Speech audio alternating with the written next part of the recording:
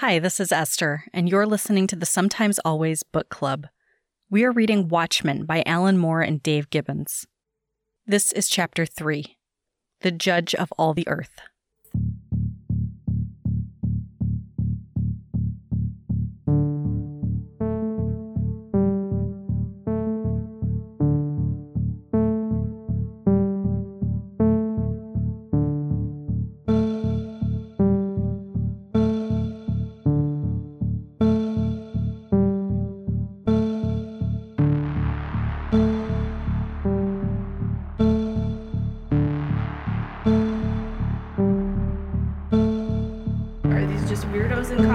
Or do they actually have something else going on?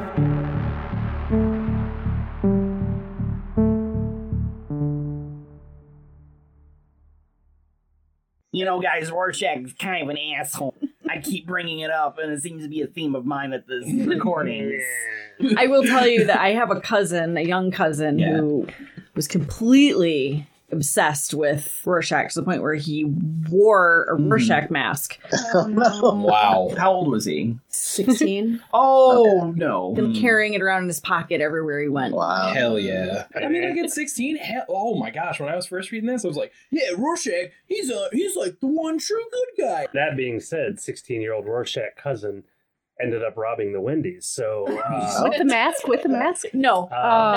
This was later. We don't know that. Well, that's true. We don't know that. We don't know that. No, he is the person who robbed the Wendy's. Okay, we're back with Chapter 3. All right, we're back to Watchmen, where we watch men and man watches. Today I'm wearing a 1965 Rolex Oubliette. What do we have on today? In this chapter, we are introduced to everyone's favorite thing, Tales from the Black Freighter. I understand that there's thematic relevance, but I feel like I would have liked it more if it were its own separate, contained maybe excerpt at the end. We are introduced to Tales of the Black Freighter, as well as the newspaper vendor and the kid. We learn their names later, but right now they're just the vendor and the kid. Or young man. I don't know how old he is. We learn more about Dr. Manhattan's relationship with Laurie and Laurie's relationship with Dan. The opening images of a fallout shelter sign, which I think is some very brilliant foreshadowing, but more on that later. A young man reads a comic book called Tales of the Black Freighter at a newspaper stand while the vendor talks to him and makes conversation with the people who buy papers and magazines. In the first few pages, we see a sign showing a missing writer, which is a weird thing to put on a missing sign, not like a missing person. Who's to blame for this missing writer? Also, how sick is Dick? That's in there a bunch. Like, I mean, we've seen it in... Well, I have. Obviously, you didn't. In a lot of the newspapers before, it says that Richard Nixon is sick or has a heart operation. This one says after his third operation. A truck in the background is filled with fallout shelter signs, and workers are putting them on the buildings. Just on any building. They are. Like down the street in a row. In case the message wasn't clarify, received. the missing writer isn't a poster, it's a magazine. So there's enough missing writers to have like a monthly? This week is Jack Kerouac. I think this is good world building with the fallout shelter signs and the workers putting them on the building like in a row, and in the background there's not really a lot of attention called to it, so it's kind of a cool thing. The whole Tales of the Black Freighter thing, it kind of goes back and forth. I mean, we know this, and if you're listening to this, I'm assuming you've read the graphic novel, so you know this too. It goes back and forth with the dialogue and the pictures, and it kind of mirrors what's happening in the real world.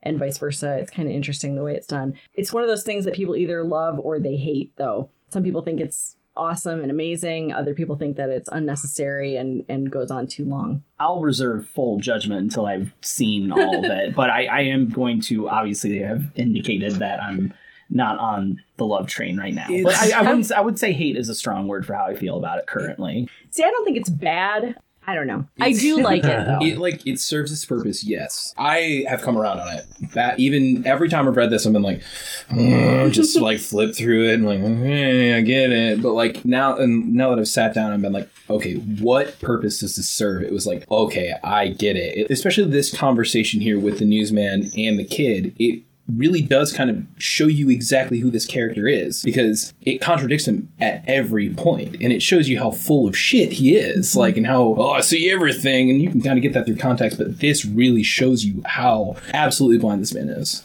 Yes. So also, it's very much the perspective of the kid sitting on the corner, because he has to pay attention to two things or choose to pay attention to one thing. Exactly. And while he's reading it, just like the reader is doing. Yeah, that's kind of what I always got from it too, is that we're kind of experiencing this from his point of view. So we're kind of hearing the newspaper vendor and the people around him while he's reading the story. It's much like if you're reading a book in a public place. It's the same thing. You're going to get that mix of story and what's going on. It's weird. I guess I have kind of the opposite point of view in the sense of, for this kid, the words coming from this vendor guy are white noise. He wants to concentrate on Tales of the Black Freighter, and, you know, there's this guy just bugging him, and, you know, all these other sounds around him that he's trying to block out. Whereas for me, while I'm reading this, I'm looking at the story of Watchmen so far and, like, trying to see this stuff that's happening in the, quotes, real world, and the white noise for me has been Tales of the Black Freighter. That means you're the old man. That's fair. I'll take that. I think it's really, really smart, and I do like it. I think this is an example of sometimes I feel the book wants to impress me more than it wants to enchant me. And to me, this is an example of that, where I think Moore is so good at technique and so good at formalism that he can't help taking you out of the story sometimes, because you're like, wow, look at this thing he's doing. It's so impressive. Tales of the Black Freighter is an in-book comic being read by the young man at the newsstand. It opens with a man who's the only survivor after his ship and crew are defeated by the Black Freighter, and he is left for dead on the beach. The story is told while switching back and forth between the comic and the news vendor, or the world of the news vendor, the real world. Meanwhile, the news vendor is concerned about the mounting nuclear threat and expresses these concerns to the boy with the comic and to the man with the sign reading "The End is Nigh" from chapter 1. As it goes on, really to anyone who comes up to the newsstand, he starts talking about this. He just kind of goes on and on and on. It's really all he talks about.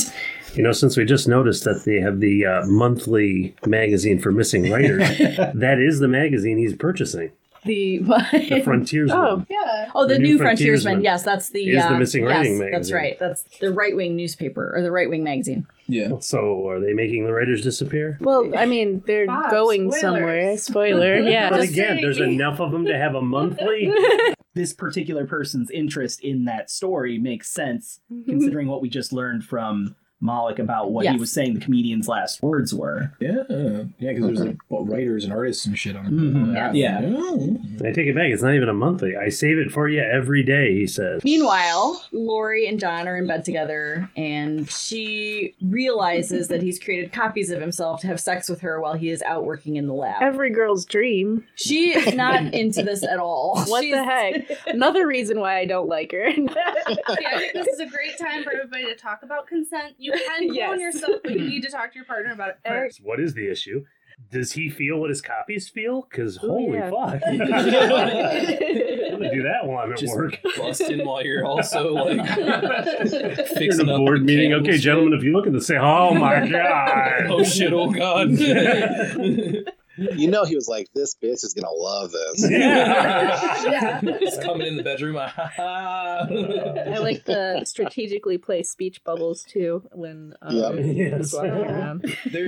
One of the other things is, like, to go back to Black Freighter really quick, like, the end one is, like, him with his hands on the thing, and then transitions over to her face. Yep. And the one is, I could not love her as much as she loved me, and then...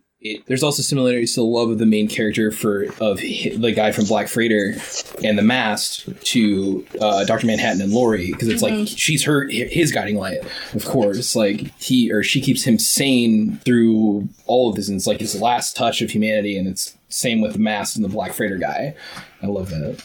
Yeah, I definitely agree, and I like that transition too with the hands on the figurehead of the mast going over to his hands on Lori's face. We transition to a woman giving an interview to the Nova Express about her relationship with John and how he left her for someone much younger. She's bitter and wants him to feel what she felt. She's also extremely sick and has to stop the interview because of uncontrollable coughing. Lori goes to Dan, who's having his lock repaired by the Gordian Knot Lock Company, the result of Rorschach's breaking and entering. She tells him that she's left John and that she only knows superheroes and doesn't know where else to go. I quickly would like to draw attention to when she's traveling through the city and there's that giant... I'm going to call it neon. I don't think it's neon, but like the billboard behind her. the nostalgia again, kind of hovering over her in particular. Obviously, there's great relevance to that. Yes, absolutely. And it's by Veidt. I actually missed that the first time. I didn't realize that was an Ozymandias thing. Yeah, he's got his hands on like literally everything, and like he's the guy for. He was 50 Cent before 50 Cent. Dude, yeah, he was Bezos before Bezos. So we have kind of a back and forth here between what John is doing and then what Laurie's doing. So John is shown putting on a suit, like it's sort of floating onto him. It's kind of cool. And teleporting to a television studio. He's told his skin is too light for television, so he darkens it and becomes like a very vibrant blue color, as opposed to his nice periwinkle. Back a bit, Dan's getting his lock fixed, and I was led astray with that. I thought that the lock guy was like a bad guy at one point because he showed up in two different instances of like, I don't know. He showed up in two different instances of Rorschach breaking the door. Yeah, it's kind of. I think it's a comic relief. Yeah, it's a comic relief. But also he's like in the dark, and it's like, who is that guy? Why didn't we meet him? Is he actually this other person? But he's not. No, he's the lock guy. This ain't Star Wars. Not everybody gets an action figure. I really want that Gordian Knot action figure. That guy was awesome. He's very rare. I feel like we should take a moment to also kind of talk about, while Laurie's talking about, what happened with John, she's driving home another point that like the comedian had raised earlier about how Dr. Manhattan seems to be out of touch with humanity in totality, and how that's upsetting to her, but also with her words being overlaid, you kind of see how when she's saying something, this is probably how he's reacting, and then you cut to what he's doing, and it's more or less correct. It's more or less accurate in terms of like how he's dispassionately handling this what would be upsetting experience for other people. Yeah, he's just kind of doing whatever. A really nice touch too is he's trying to get her sugar for the coffee, and he dumps it out, and there's only one sugar cube, and you're like, where did those sugar cubes go? Well, if you go back to chapter 1, on page 11, Rorschach is shoveling them into his pocket. I feel like Dan, another panel that we don't see, is just like shaking his fist. Like, Rorschach! I think it was in the original. But So Laurie walks with Dan to his weekly evening with Hollis, and they are attacked by a gang known as Knot Tops in an attempted mugging. They fight back. Just that name, like, it makes me think of like those street gangs where they're just like snapping. It's like a Warriors gang, exactly. The Knot Tops. They got jumped by the Jets. We have man buns. That's our thing. They're not the top. Not to be confused with the Four Tops. Yes. That's Laurie and Dan fight back and are able to overpower their attackers because, unbeknownst to their attackers, they both have physical training and know how to fight. The rush of it is very exciting for them, intimate. That scene is almost sexual in some ways, with them standing next to each other after this, and it's and then they kind of look away quickly, but it has a definite. There's a charge to it, for sure. An afterglow, if you will. Absolutely. And then she smokes her crack cigarette. Yes. Like you do. And like the whole thing from when she arrives to Dan until that moment, everything it goes from her telling Dan and like, talking about Dr. Manhattan, and then his interview corresponds with the whole fight, and then that moment ends at like where she's like smoking her crack cigarette. And then that's like where it ends, where it all just like where all those. Oh, actually, no, it isn't. But at the end, when they split up, that's when it ends. The tension rises at the same time in both scenes. Yeah, it's so cool to like see that like correspond. Just like when I was like reading it, I was just like, oh my god, that's so cool. Like I had never even noticed that before. I'm kind of like picking up on right now based off like the other stuff I've been covering in all these episodes that we've filmed so far. We're not filming anything. we're just talking into nothingness. Well, then why did I put on makeup? I was going to ask Andrew the same thing. I'm kind of noticing, like, I've been bringing up a lot about Rorschach and how he presents himself and sees himself in the, conflicts with reality there. And I notice a little bit the same thing happening with Dr. Manhattan, where we often do see in story like instances of him being detached from both emotion and humanity. But as the fight that is happening with Dan and Laurie escalates, there's some escalation with his interview where people are starting to throw a bunch of questions at him, a bunch of accusations. Yes. And he actually handles it emotionally, which is very different than how he's been presented so far. So there is, absolutely. And there's something in that I don't really want to get into like that I actually didn't pick up on until I read it like maybe the third time of what's actually going on in that scene. Because there's more to it than just what is being said. Okay. So at the interview, the reporter from the Nova Express asks John about his former colleague, a guy named Wally Weaver, who died of cancer, and then goes on to ask about Edgar Jacobi, Moloch, who also has terminal cancer, as well as John's former partner, Janie Slater, who also has cancer. The reporter presses him, and John becomes physically shaken at the accusation.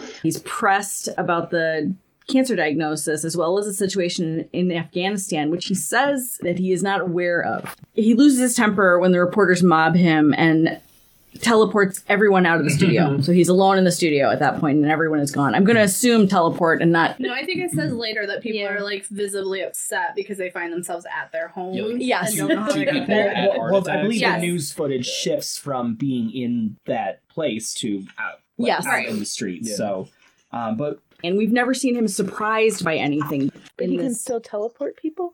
He still has his powers. He's just...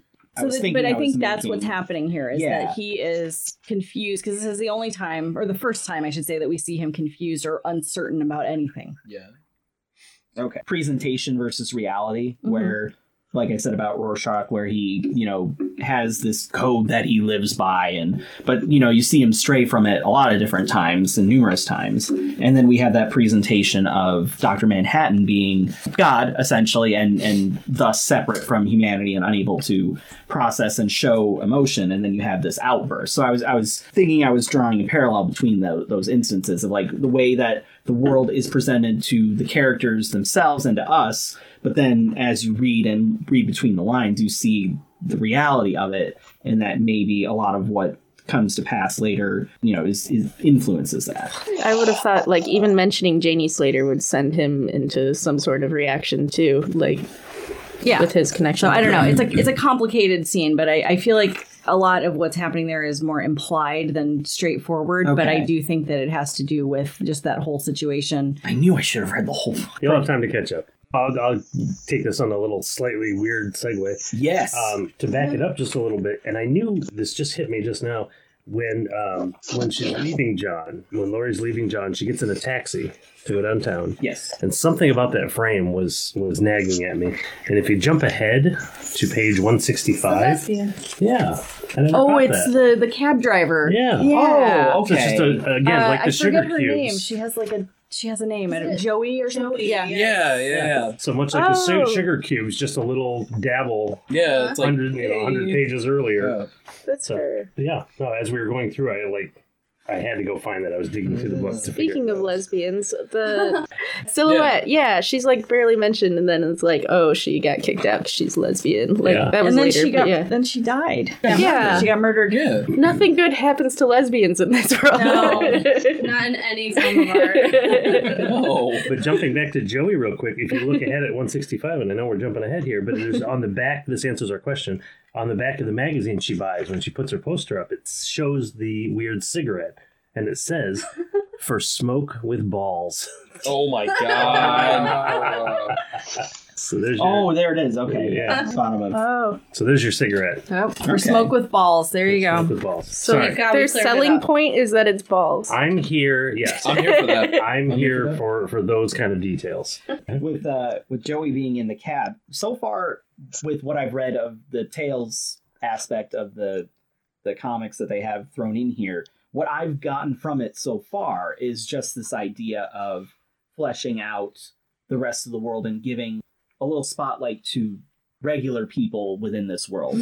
Given what happens later on, that context is important for it. That because moment we to meet register. them and we see them and see them interacting with each other in their relationship. So as far as definitely important. As far as the themes of that story, it hasn't really clicked with me yet. But in terms of what it's accomplishing by doing that has been a satisfying part of the reading of it so far for me.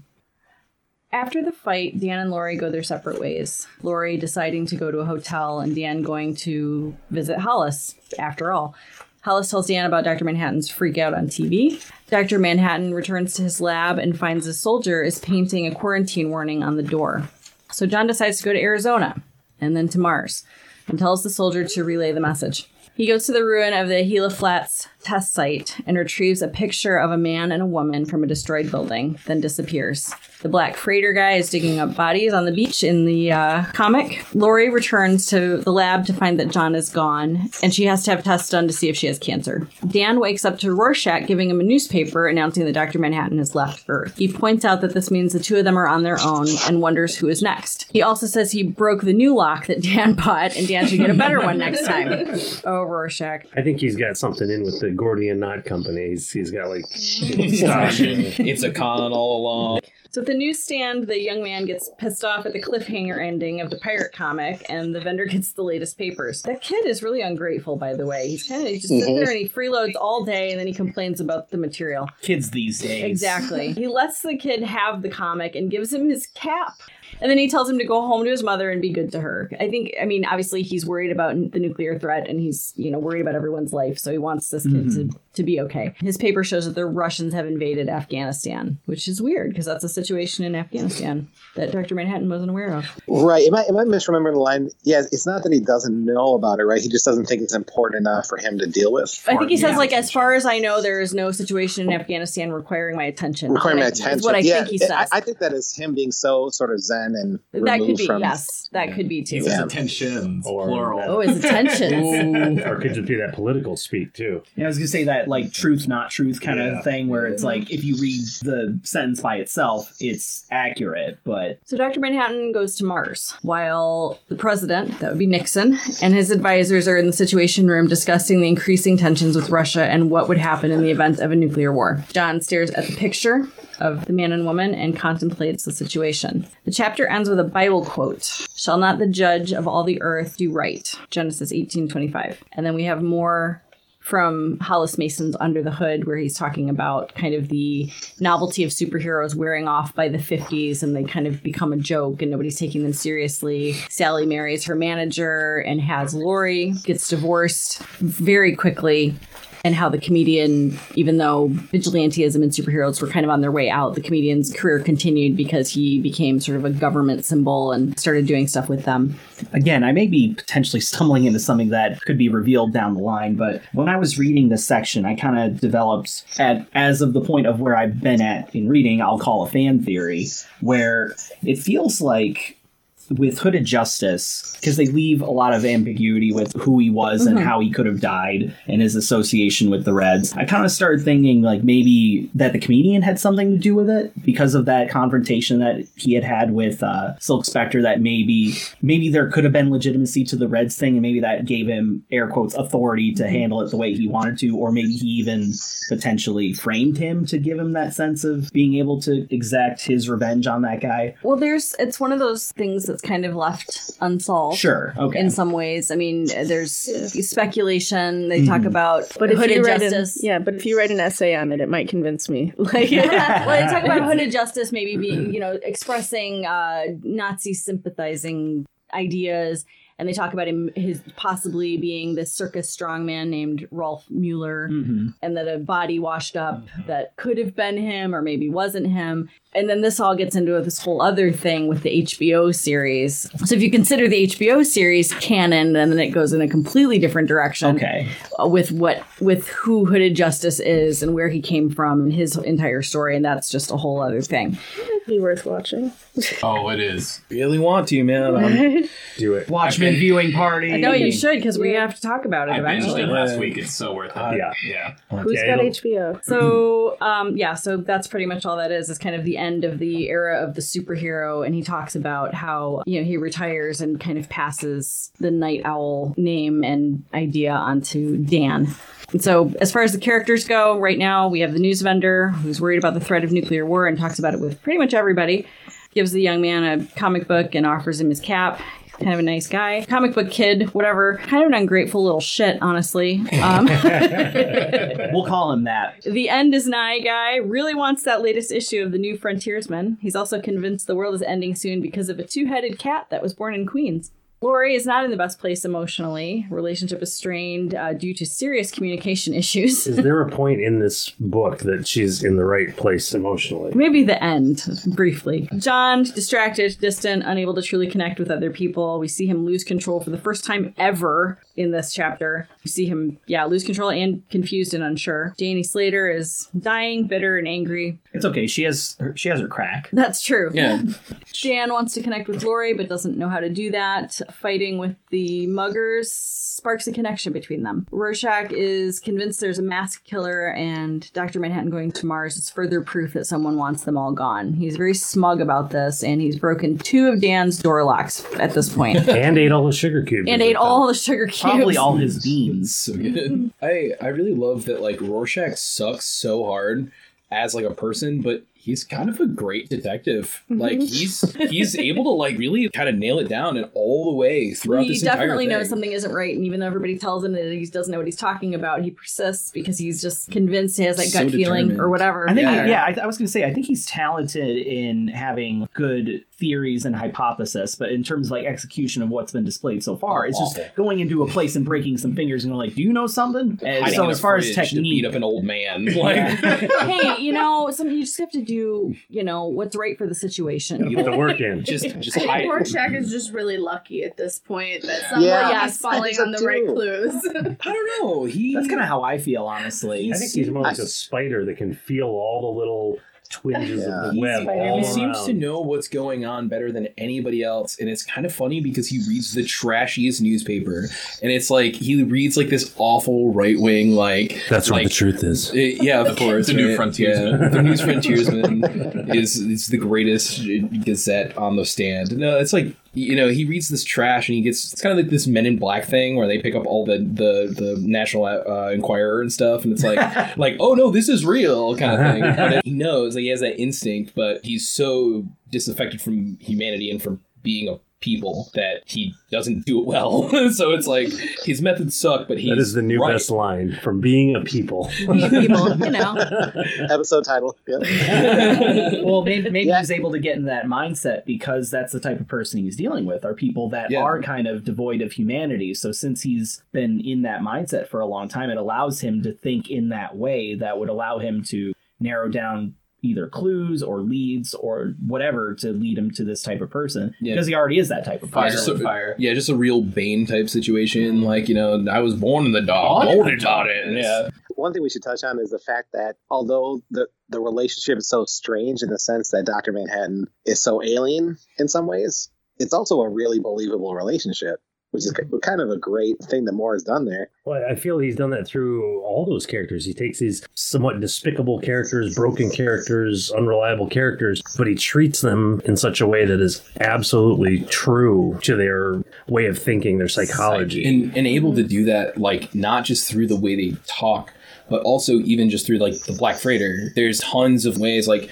the freighter was almost upon them, who would care for them now that I was gone, talking about Dr. Manhattan. And it's like, and you see that final frame, like one of my favorite pieces of art in this whole thing, besides the end, where it's just him looking up, and he has like this worried look. Like, for the first time in this whole book, you just see this mask of just uncertainty, and he's like, did I do the right thing? Am I doing the right thing? Shit. Like, Superman doesn't even know what to do here, and it's kind of amazing. It's funny. He is kind of, it's almost like this reductio ad absurdum sort of thing in terms of a bad boyfriend, right? Like, it's not the idea of a boyfriend who's distant and tries to connect with his girlfriend but doesn't really know how. That's not that absurd, but it's such a different level. Like, he cares about these too. I don't know what stimulates you. Yeah.